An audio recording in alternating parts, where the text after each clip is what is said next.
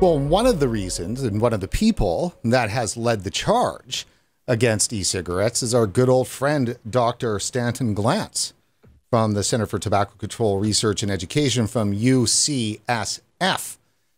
Guy, if you were able to apply just a few words to describe the mendacity, if you believe there is mendacity with Dr. Glantz, who is he and what's the news today? Stanton Glantz is an academic whose career was mainly based on the hatred of people who made different lifestyle choices than him, a falsification and manipulation of data, manipulation of the media to serve his private political prejudices, and hopefully this will be the end of his career, and the world of science, the world of harm reduction, and consumers will be better off for the lack of his presence, which was a pernicious one that held sway for many decades and was given far too much credence during his life. And hopefully, after his life, people will recognize quite what a vicious fraudster he was. And we saw some of this last year, the retraction of a paper he had with, embarrassingly weak evidence trying to claim that e-cigarettes cause heart attacks. I think the same will happen with a paper he published earlier this year. And that's not to mention these allegations of sexual misconduct made against him. So it's a good thing that he is no longer at UCSF. I can only speculate, but I doubt it was voluntary. So it's a good day. During this dark cloud that has been the PMTA deadline day, there is a silver lining that one of the people who has been just such a unbelievably pernicious influence in this debate is no longer going to have an official position at an American university. Yeah, I mean, we're talking tens of millions of dollars of government funding. I mean, he was the king of tobacco funding. But though he's got a lot of people he's trained over the years. Yes, that is true. And there will no doubt be people willing to take up the mantle of Stanton Glantz's profession. It's highly profitable to get involved in crusades against products that people enjoy. There will always be people willing to fund that, whether privately or whether getting government grants. I think one of the most prominent is Bonnie Halpern-Felsher from Stanford, who seems to be taking on Stanton Glantz's mantle. She's been testified before Congress. I've run into her in state committee hearings. I believe she's in child psychology or something like that, and has been a vigorous campaigner against e-cigarettes and tobacco harm reduction. Has a single-minded focus on essentially that anything that a child can do basically needs to be banned. That's as far as I can surmise her philosophy. When it comes to risk, or when it comes to the freedom of products to innovate. And she recently had a paper that came out, and I believe it's a Journal of Adolescent Health, claiming that vaping made you 5 to 7 times more likely to get COVID if you were a young person. This paper was literally debunked within minutes of publishing, and I believe there's already been a publication in Kios critiquing the paper. I know one of my colleagues at Reason is sending a letter to the editor incredibly soon, and we'll be doing further work highlighting the flaws in that study, which are sort of beyond belief that it was published. I believe it was published in something like 14 days after submission and can't have been reviewed very thoroughly. So hopefully that will be retracted, but it got an enormous amount of media coverage and was a typical Glantz-like paper with its incredulous conclusions and weak relationships and incredibly misinterpretation or willful misinterpretation of data. So unfortunately, this will not be the end. There are many people who, will, be able to spin things in whatever in whatever ways they want to serve their anti-e-cigarette agenda. And I'm afraid I think Bonnie's probably falls into that category. It might be more competent at it too at the moment. Now, the fact of the matter is, though, is that while Stanton Glantz has said he's retiring, I hear the scuttlebutt is that he's getting a cabinet position in the Biden administration. That's where all the communists are going. Well, I don't think it would quite fit in with the Me Too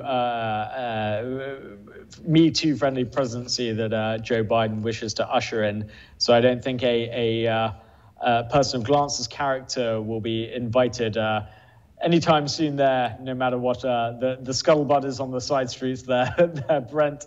So I'm hoping that we will have seen largely the back of Stanton Glantz, but I imagine he'll have a few more things out before he's done. Most of which I imagine will focus on the marijuana industry. It's been an increasing focus of his, decrying the legalization of marijuana.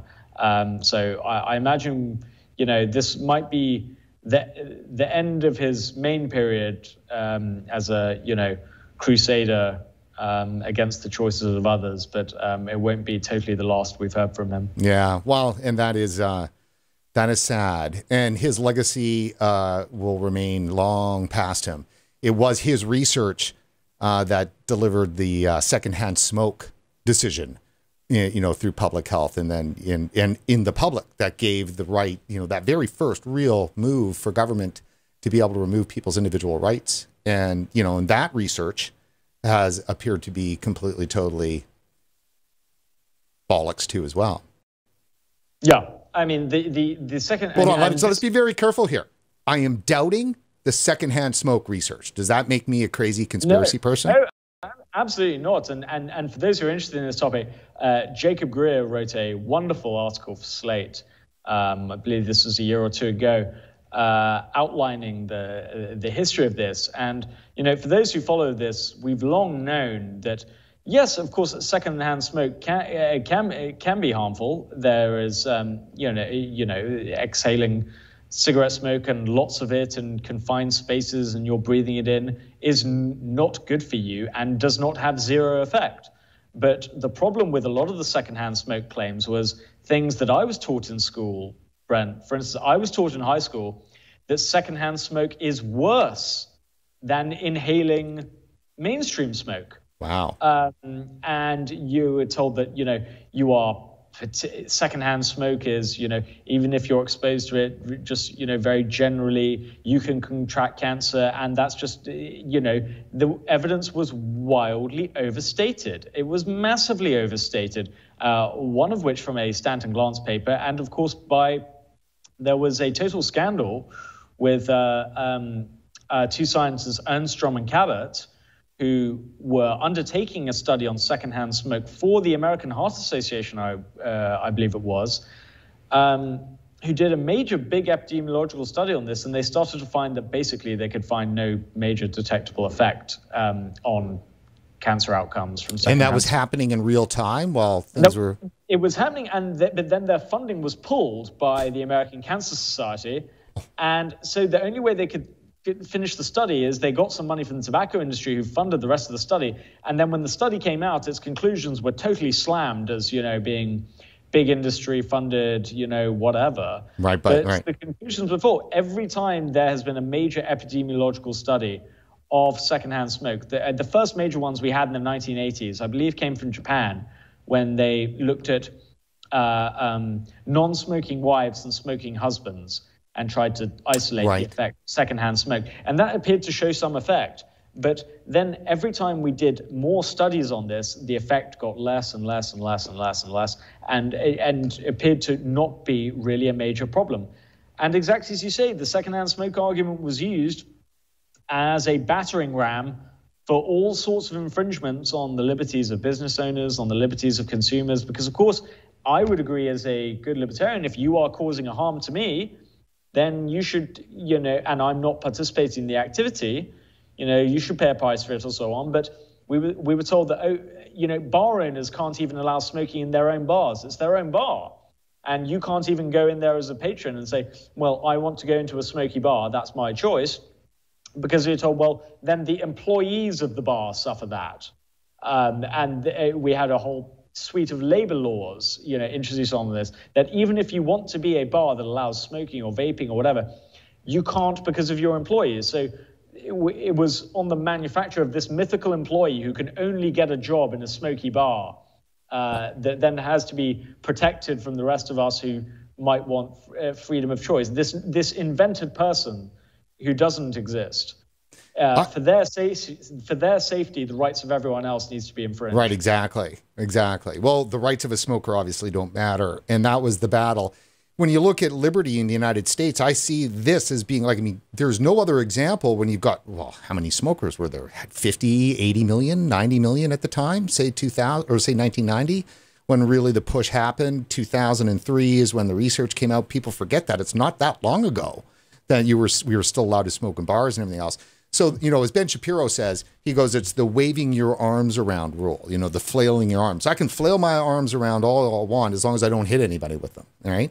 And so that was the argument with secondhand smoke. They tried and tried and tried and tried and tried. It wasn't until they could show that there was harm happening to other people that they could then, come down the hammer on it.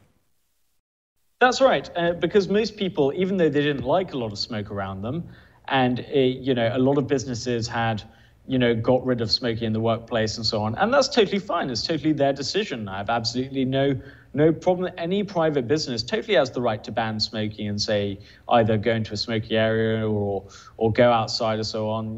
That doesn't bother me one way or the other. The problem was the government intervening and saying that nobody could smoke in any bar for any reason. I mean, it's... but for the grace of God, there are only a few cigar bars left in this country, really, where you can have a cigar, which were a lot of times given exemptions from smoke-free laws, probably because of the clientele, I suspect. But shows another sort of basic injustice. So, the argument, this is where the anti-smoking, now the anti-vaping movement, basically reversed, as you're sort of alluding to, the classic liberal John Stuart Mill harm argument, where John Stuart Mill says, as long as I can have freedom over my choices and my body, so long as I don't hurt you. And that is totally, I think, correct. But that was exactly, as you say, the key for the anti-smoking movement. It was making everyone else think, it was like, oh, these people are hurting you. They're hurting you either by their secondhand smoke or they're hurting you by healthcare costs they're inflicting on you. That was the way to really demonize people, just as drug addicts have been demonized. And this is happening with smokers are basically second-class citizens in the United States now. And that has been a long campaign and an explicit aim of the tobacco control movement, as they called it, denormalization in that, awful, dehumanized language.